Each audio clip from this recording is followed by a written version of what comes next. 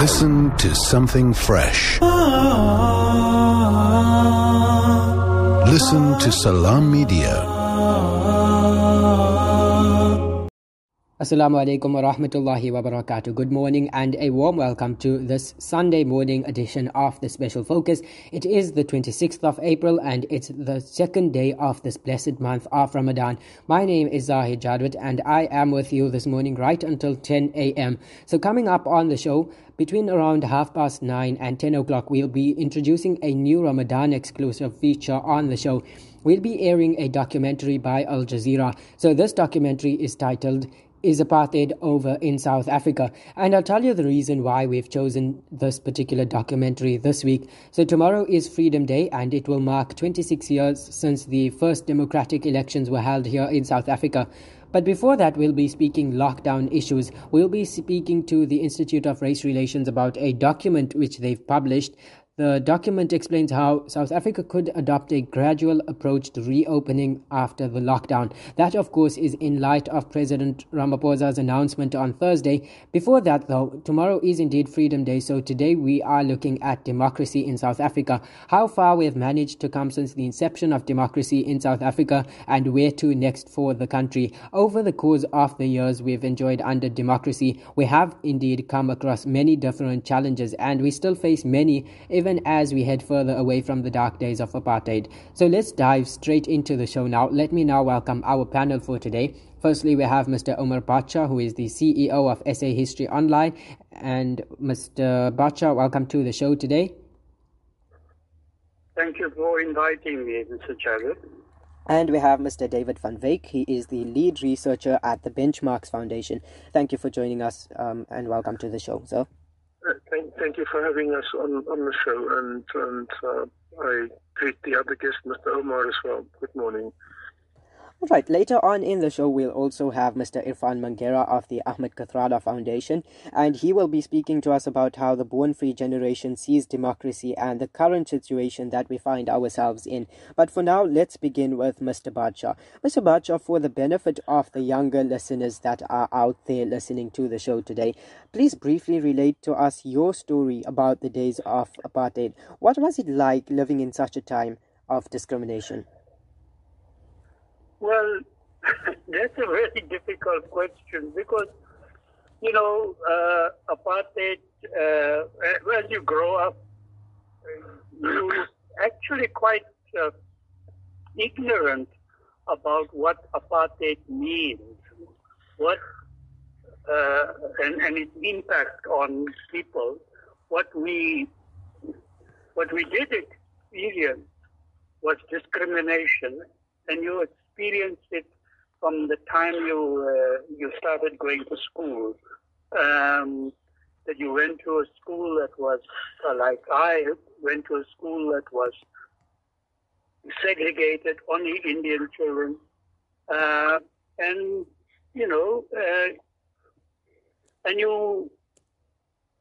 then you begin to answer, and then some of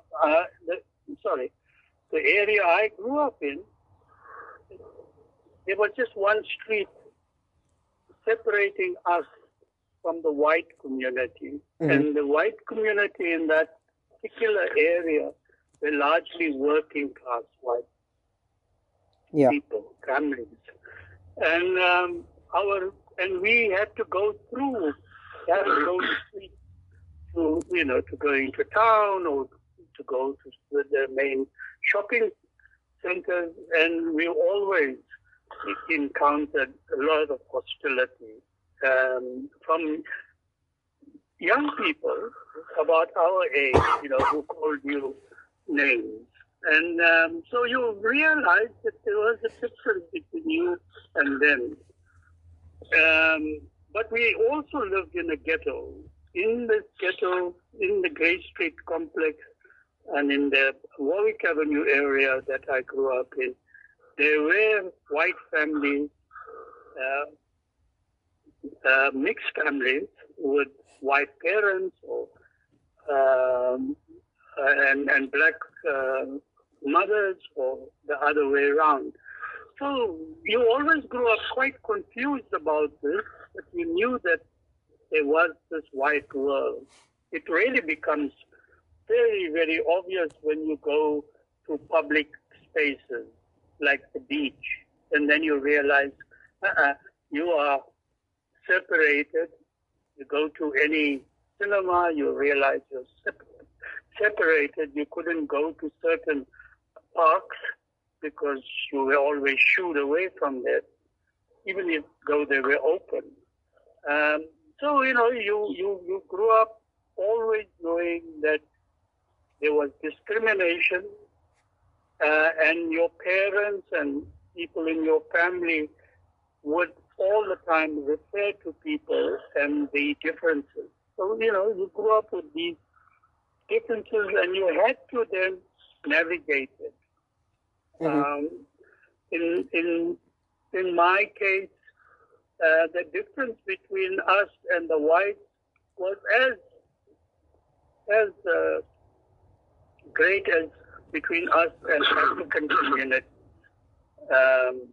Even though we lived in a very mixed area. So, there was always these factors you went to school with, you were told that you were different and that there were differences between you and others. So it takes a long time for one to unlearn all the things that you learn about people as you grow older. And as I said, I was lucky because I was able to bridge that gap as a very young boy. My friends were right across, all the cultural divisions and racial divisions.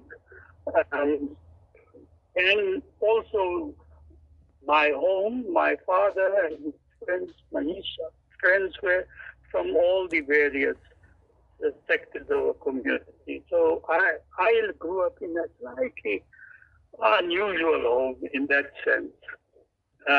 But most of us, our links with African people in particular was in the streets or as servants. They worked in our homes. Mm-hmm. Okay, so what I believe that you did get involved in anti-apartheid work at some point in your life. I think it was through artwork and writing. So what was that one moment that you believe could have pushed you towards this anti-apartheid, taking up the anti-apartheid struggle? Well, firstly, I again grew up in this area where quite a lot of the Congress people lived, ANC and South African Indian Congress people. And all my friends were the children of the activists. So, again, very aware of this group of people, these families that were very political. And sometimes, on many occasions, you find that the parents, the fathers or mothers, have been arrested. And, so you knew that there was this opposition.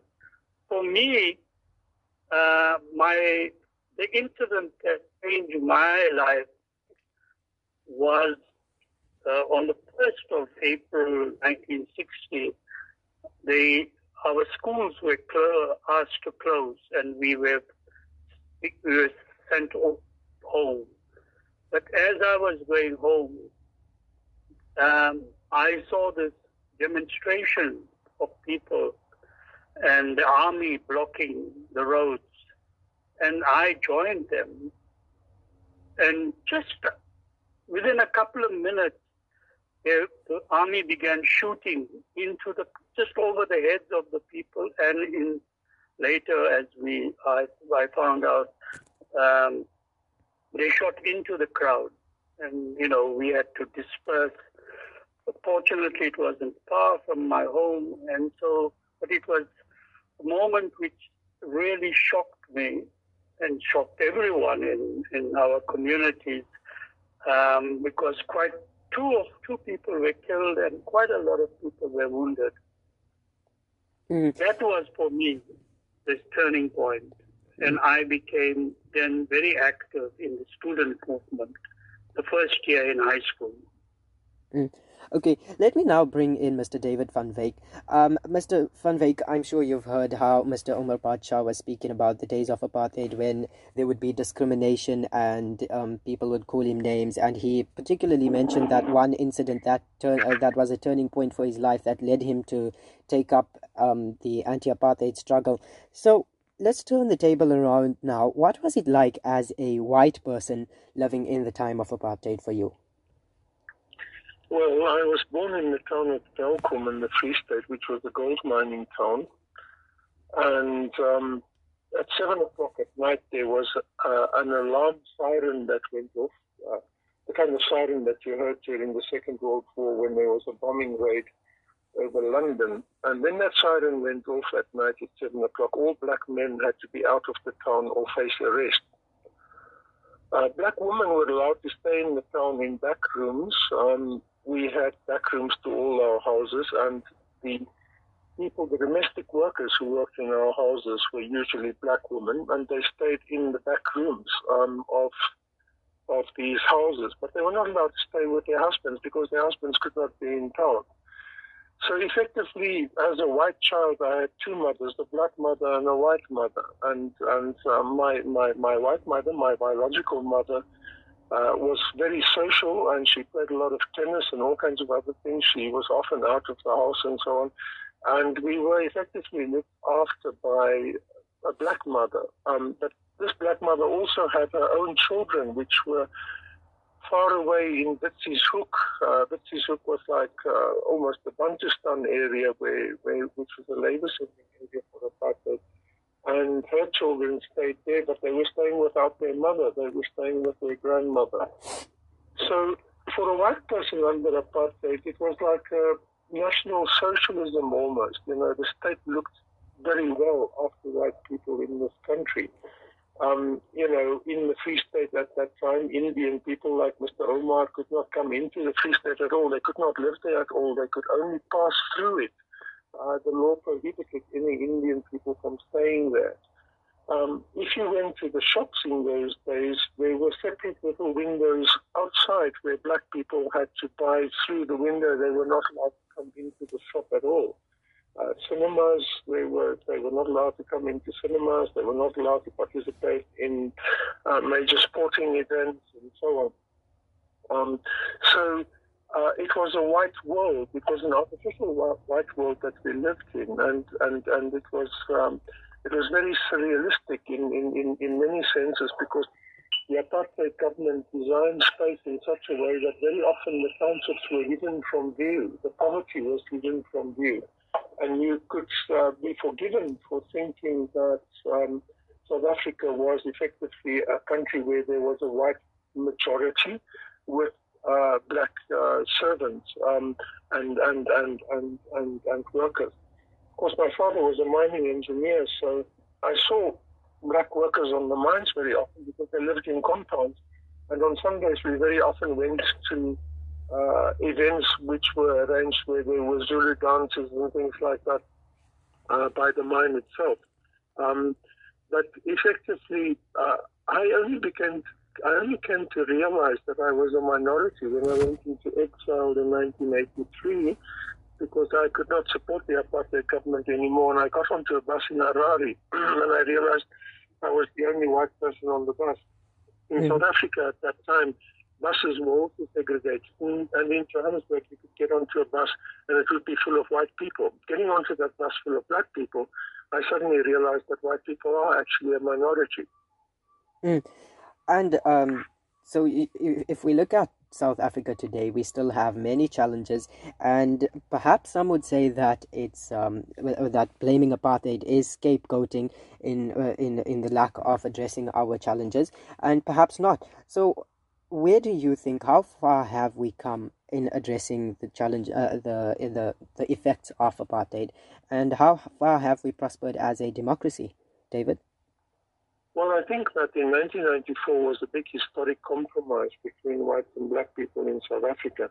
But historic compromises very often fail. You know, They fail because they don't address the contradictions of the society. They paper them over or sweep them under the carpet. And I think the Truth and Reconciliation Commission really swept under the carpet a lot of the crimes and so on that were committed under apartheid. But apart from that, the structural nature of the economy was not really addressed. The fact of the matter is that if we look at South Africa today, the economy is still largely owned by a minority. And, you can have political power, but if you don't have economic power, you can't address the key issues facing the society. You cannot address the issue of unemployment. You cannot address the issue of poverty. You cannot address the issues of inequality. And unfortunately, today we have the most unequal society on the planet. And, this COVID-19 virus has just brought to the surface again the gross inequalities of our society, because middle-class people who are living in the suburbs and so on can cope with this virus very easily. But those who are poor and living in townships and urban ghettos and so on really, really struggle to cope with the lockdown and cope to survive and to feed themselves in the context that we find ourselves in today.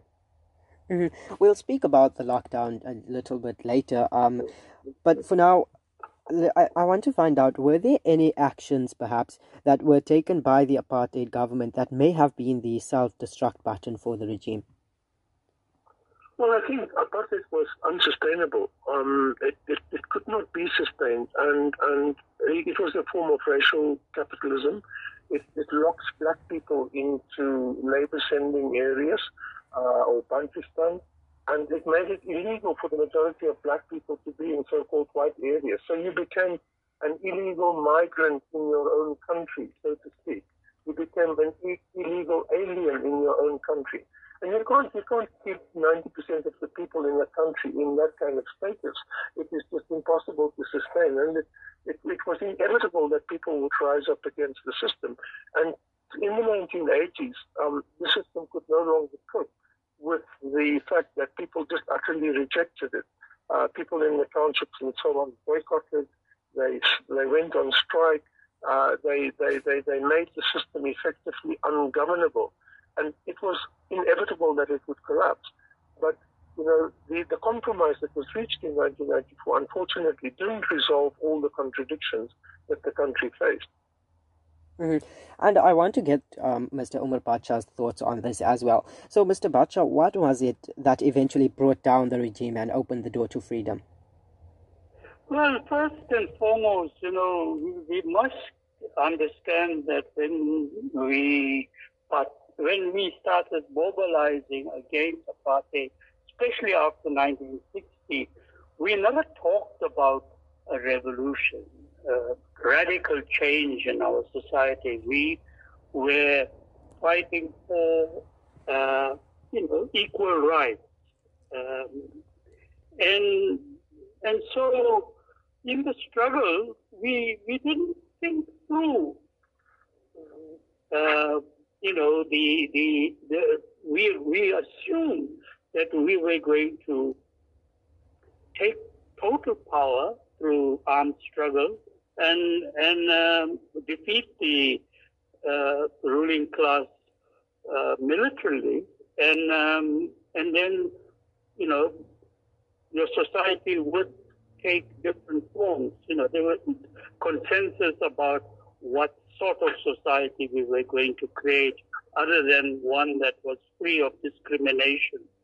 And so, and also because of the pressure, because of the incredible international and internal pressure of protests and making the country ungovernable, the ruling class itself understood that they could not continue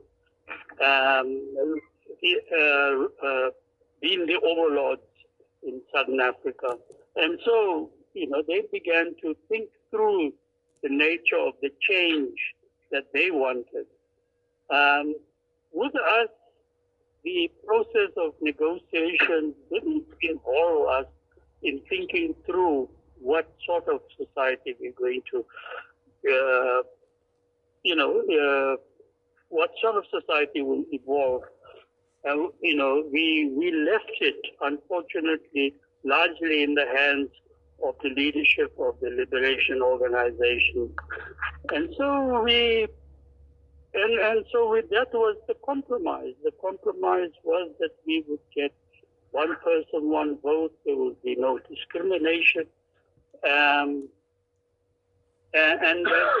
you must remember, we also had a government of national unity until 1994, even after 1994 for a while. So this compromise also came at the height of major changes in the international arena with the fall of the Soviet Union, the Berlin Wall, and the changes in the Soviet Union. Created a situation which forced our liberation organizations to understand that we have to come to agreement on nature of the change. We also, as part of the negotiations, undertook to pay back all the apartheid debt, international debt. And so, we worked on the premise that over time we would be able to push for change. And as we know, that didn't happen to the extent that we wanted.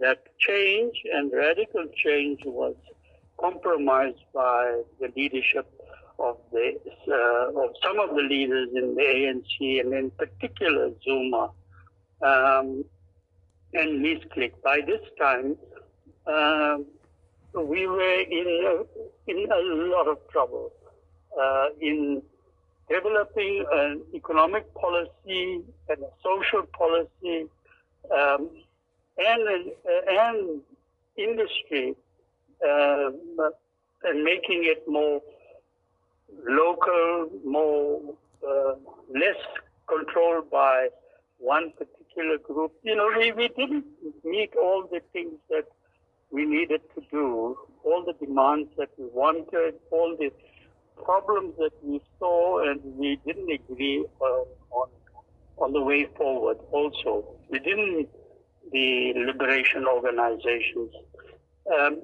So we are now faced with a crisis which is quite unusual, world-changing, a crisis that we together with the rest of the world are really struggling. A crisis of capitalism, a crisis of socialism, and a crisis of inability to deal with a phenomena like this virus. So we've fallen back 20 years actually in terms of jobs, in terms of industry, in terms of everything. All overnight we've fallen back.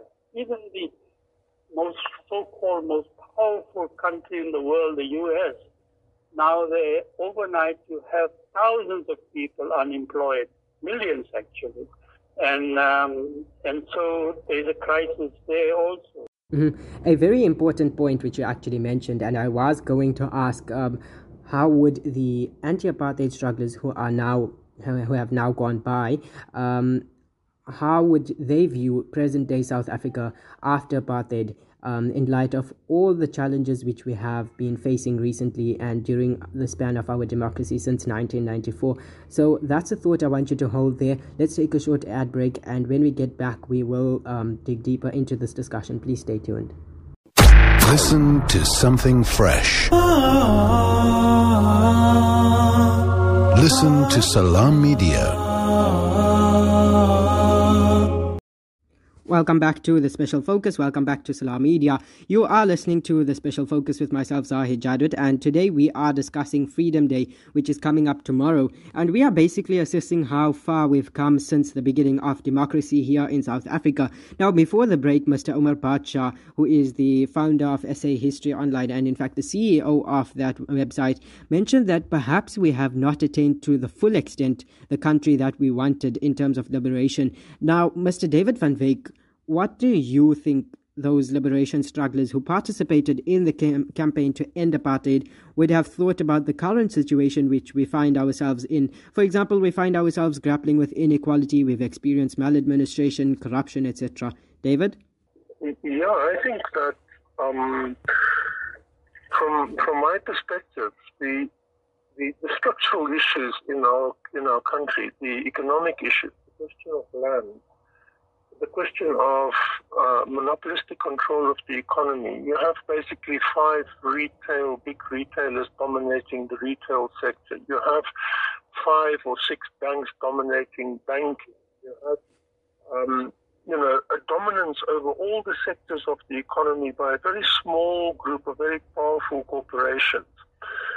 And there's no space for economic participation by other people so long as these groups absolutely dominate the economy of the country. And, I spent 10 years in Harare and we were working on MK safe houses and things like that there, and I spoke to lots of people who were involved in the struggle from MK and so on. I still speak to them today and engage with them today. And many people have become very, very disillusioned. People who have left the country, went into exile, got training in the Soviet Union and elsewhere, came back to fight in the liberation struggle and so on. And for them as individuals, this is not the future that they foresaw. But we make history, but we don't make it as we please, Karl Marx once said. And so the outcome of the struggle is not really, I think, what many people expected it would be. If we even talk about basic things like equal rights and so on, access to justice, for example, is really not equal yet. Access to services really is not equal yet. Access to opportunity is not equal yet. And so there is a great deal of disillusionment, and we really, really need to get down to dealing with these key critical issues, because the longer we fail to deal with them, the more intense the contradictions will become and the greater the explosion will be at the end of the day. We can't postpone things anymore. We actually need to sit down and deal with them. Mm-hmm. And now, Mr. Badshaw, Monday will be celebrated as Freedom Day. It will mark 26 years since our first democratic elections in which people of all backgrounds could participate. I'm assuming that you voted in that historic election. So my question is, how did that feel for you? What was the atmosphere like when you cast your vote and made your mark? Well, I was part of the UDF leadership in the Western Cape, and then with the changes after 1990, participated virtually in rebuilding the ANC and the Communist Party. And during the election, I was part of the election machinery. So I'm a photographer, as you know, and even I never took pictures. I was so busy running from one election station to another, trying to make sure that we've got people going to the polls and also voting for us. So I didn't vote in the station nearest to my home. I voted in another constituency. Well, we didn't have constituencies then, but I voted in the Boka because that was where I was just before the voting stopped. And there was so much We worked so incredibly hard from 1990 to right to 1994. On the day after the election, I said to my wife that, look, now I'm going back not into the ANC, or into government or whatever. I'm going back to do what I want to do as an activist, as an artist, and I started working back in the community as a cultural worker.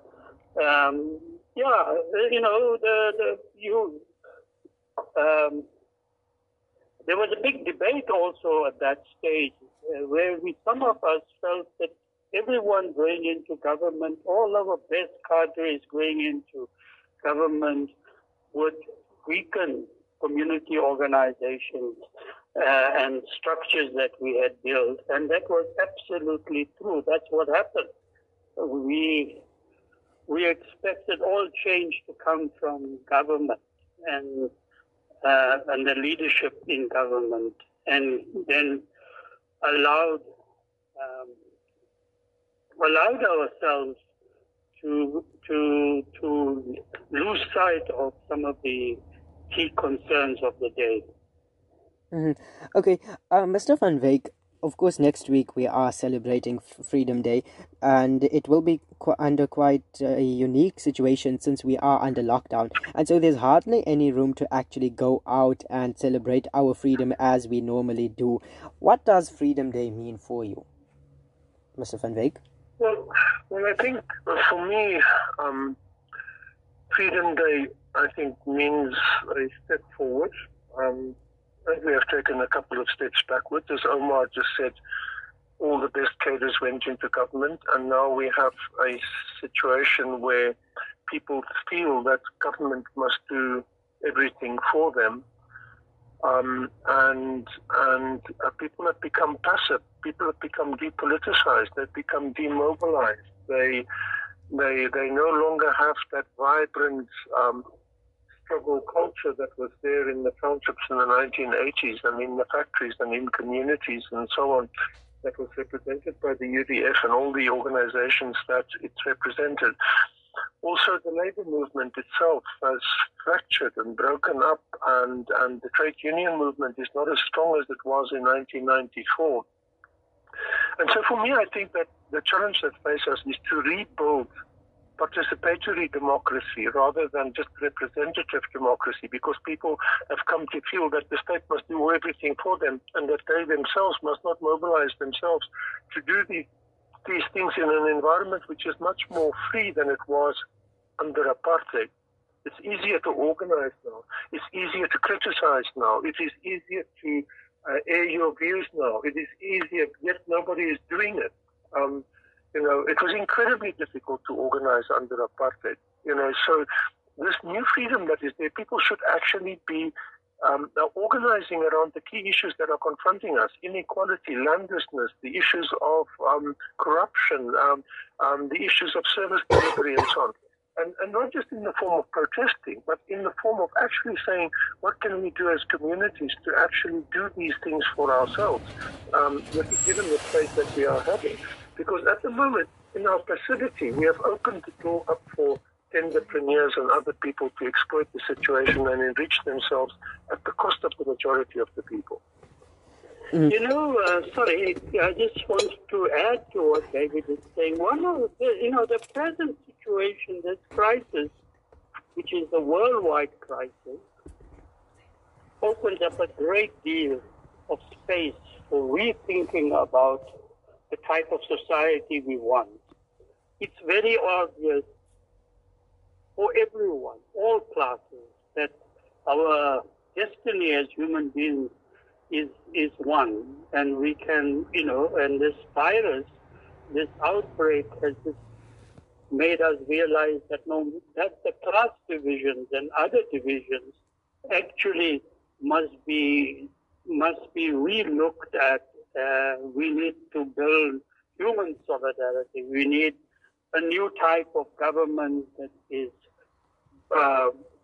people-driven and pro-poor. We need a new type of economy that doesn't make us all workers. We need, it's obvious now that we need a national health insurance, but we can't have that with private hospitals. We have to nationalize. There's a whole lot of things that now opened up, not only for us, but it's common to all the communities in the world, all societies in the world. Mm-hmm. And so, there's a great deal of new people. What people have done is taken back, in many communities, taken back their lives. They're the ones who began organizing and feeding people and housing people and fighting for better housing, fighting for people not to be evicted. There's now an understanding that we are not each one of us an island. Mm-hmm. We are totally dependent on each other. And if we start from there, then I'm sure we can come up with new solutions.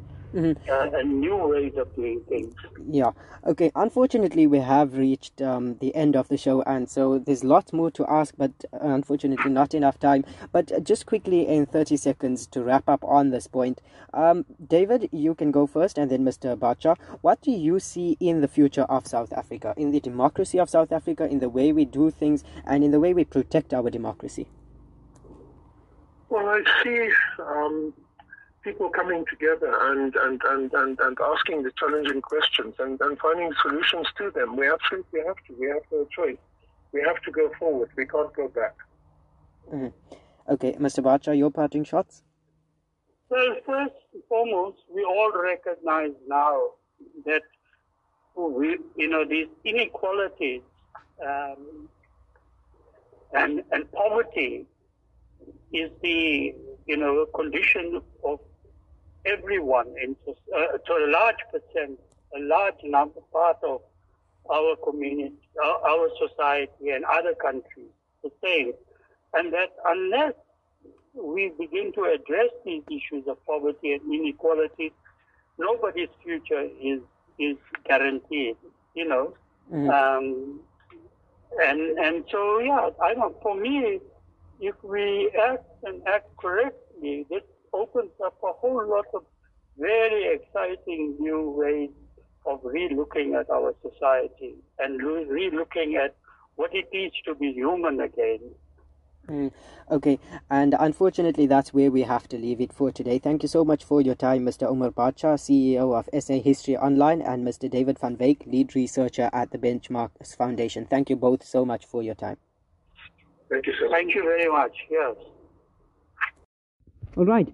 Fantastic discussion, I must say, about how far we've come as a democracy and as a nation in terms of emerging from apartheid. And so let's look at some of the comments which have been coming through relating to this discussion. A message from Anonymous reads, "Is it not so ironic that Monday the 27th of April is Freedom Day and yet we are anything but free? I will never take my freedom of movement or McDonald's for granted again." And that, I think, is referring to the lockdown. And then again, another one, Francis tweets, "Monday is probably the biggest national freedom day since the actual freedom day ever. The whole country is united in the quest for freedom." And finally, a quick one here. A tweet from John says, "Do the people also know that Helen Ziller, Helen Suzman, and many more fought for their lives to end apartheid? Why are they never mentioned on a Freedom Day celebration? Why are they constantly making out as if Helen Ziller is a racist?" I think this speaks about the notion that has arisen in the post-apartheid era, that whites are now excluded from the new democracy. I don't know what you make of this. Let me know what you think about this. You can send your tweets, your tweet and tag at Zahijadit and at Salah Media. You send your WhatsApp comments to 061 766 0355. Since we are together until 10 a.m. this morning and it is a special Ramadan broadcast, let's now take an ad break, and when we get back we speak to Irfan Mangera of the Ahmed Kathrada Foundation, who will speak to us about how the younger generation looks at South Africa as a democracy. Stay tuned.